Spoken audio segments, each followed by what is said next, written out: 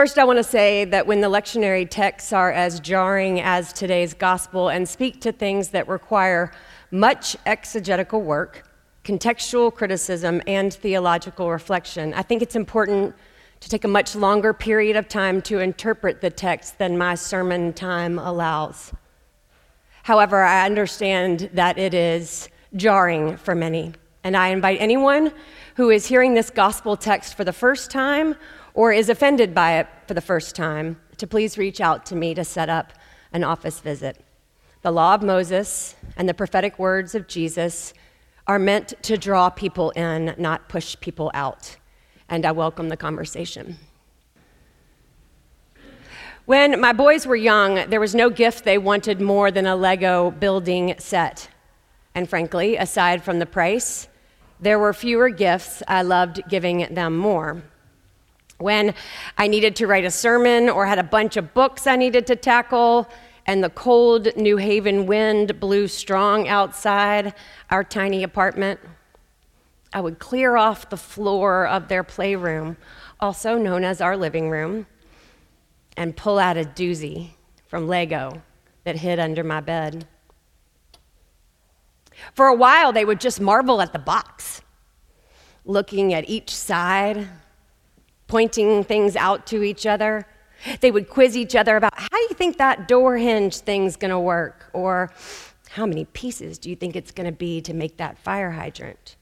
And then they'd Rochambeau to see who got to put in the last piece. Eventually, they'd get to opening the box, and with care and precision, they would lay out the plastic bags in numerical order. They would line the little minifigures up in order of rank. They would get bowls or plates so the smallest pieces wouldn't get lost in the carpet. And then they would pull out the instruction manual, crisp and clean, and they would hold it like a sacred text. Van would prop the box up against the bookshelves, and Ted would open what he came to call the constructions. And then began the silence of building, a long and delicious silence. I marveled at their step-by-step execution of the instructions, how they would follow each page with careful and detailed examination. No doubts, no fears, no wavering.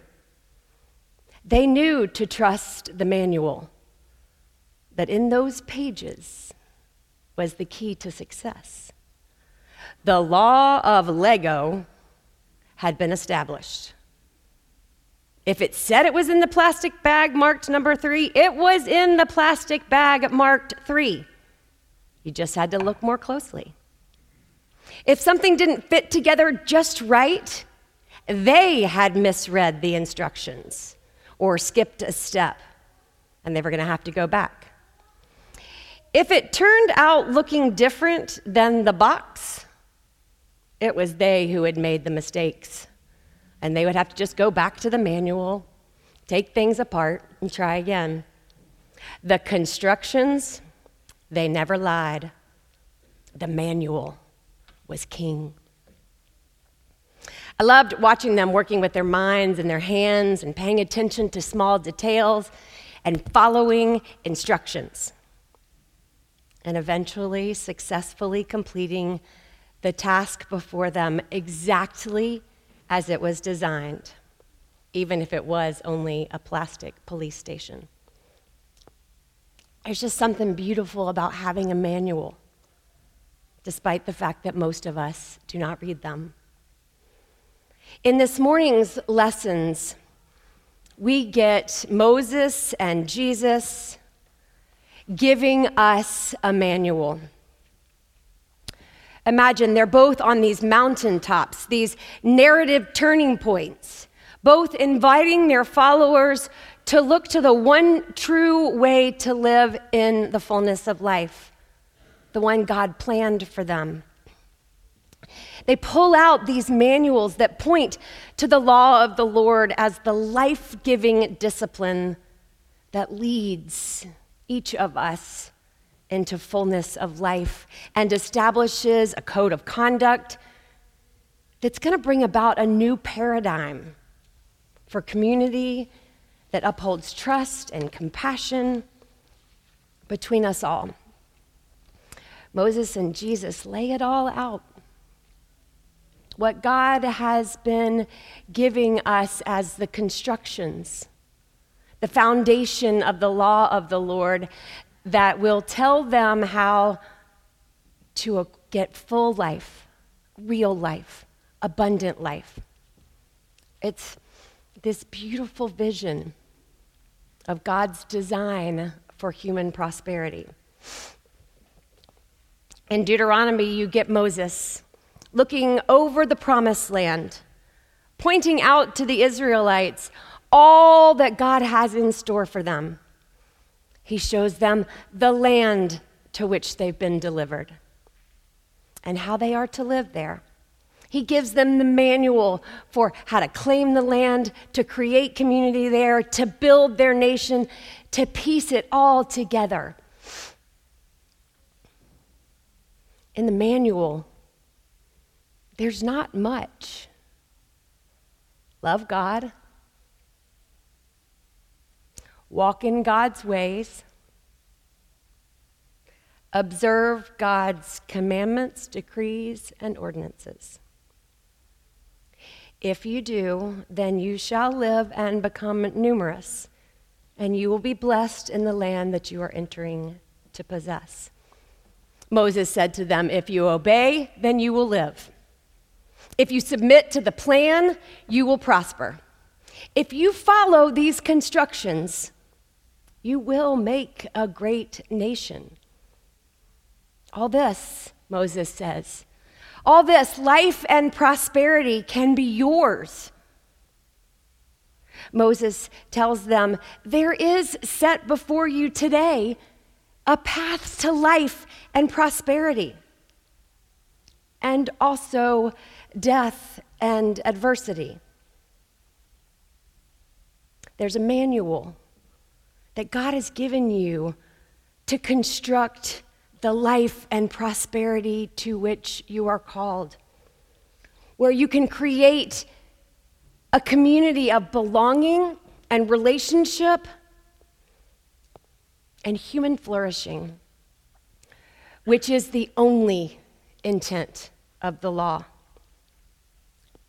Moses points out to them that the instruction manual says the first step, choose life. Make the choice. Buy that box, because it has everything you need so that you and your descendants can live well, loving God, obeying God, holding fast to God's ordinances, and prospering now and in the generations to come. I kind of like to picture Moses now that I have the Lego version of the Bible. He's holding up this big box of pieces, and he's saying, you just got to pick the manual that leads to life, friends. And if you follow the manual and you work for what makes life possible for yourself and for others and for the coming kingdom, you can build this kingdom of God. It's really the same thing Jesus is saying from his Sermon on the Mount, 1,600 years later. In today's gospel, Jesus too wants his disciples to remember that choosing life and following in God's ways leads to abundance of life for them, for their communities, for generations to come. But Jesus is pointing them back to the manual for life and life abundant, the one that God made for Moses. Jesus is instructing his disciples on how they are to walk into their promised land once he is gone, how they are to live together in love while they are here, and how they are to build up a nation of disciples, that their children and their grandchildren might thrive. He reminds them, as we are reminded today, that God's law is only for human flourishing. And that same manual that was given to Moses, it still works today. As long as we keep our eye on the intent of the manual and what the front of the box looks like, Jesus says to them, this law is still the pathway to human flourishing, but don't let anyone switch up the pages. Don't let anyone give you an edited version of the manual where a few pages are missing and a few have been added and someone has even pasted a different picture on the front of the box. Jesus points out to them that the manual they are holding, it no longer reflects the intent of God's manual for fullness of life.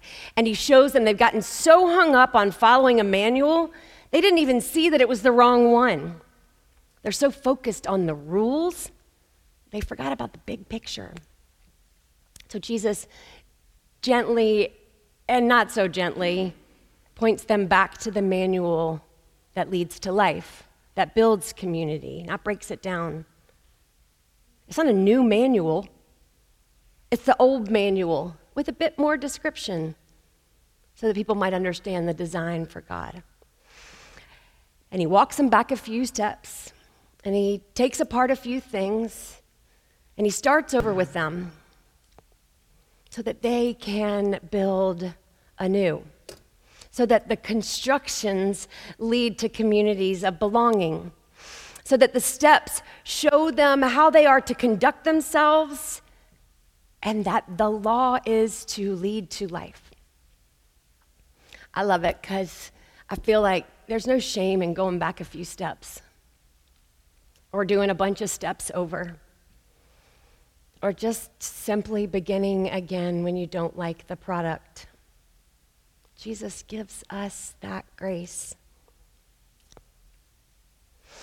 Moses and Jesus remind their followers, and we are reminded today that the commandments, they were gifted to us that we might have a bigger version of wholeness and be able to tap into a deeper sense of righteousness that pervades all of life and all of society, one that can find its source only in God.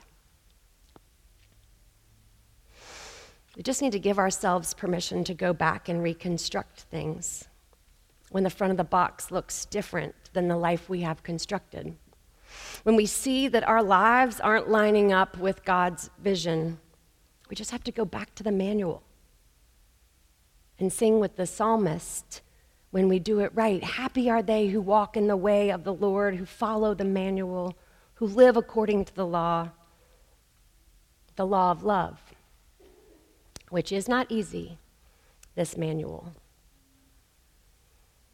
It's hard to love God always, to follow in God's ways always, to obey the commandments always.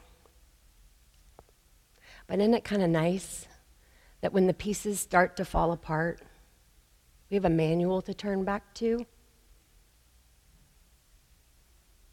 Let us be of the same minds as a 3- and 5-year-old making Legos. Let us trust that everything is in the box. Let us use the manual to get from chaos to creation to the kingdom of God, a kingdom where everyone flourishes. Let us know that the process is the journey. The building is the work. Give us grace to believe that if things don't fit, all we have to do is go back a step or two and try again. Give us forgiveness when we miss a step, and praise God, a chance to redo it. Hear what God and Moses and Jesus are saying to us today, and believe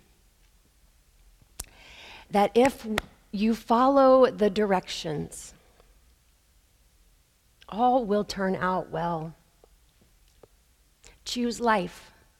Follow the manual, and you will know life.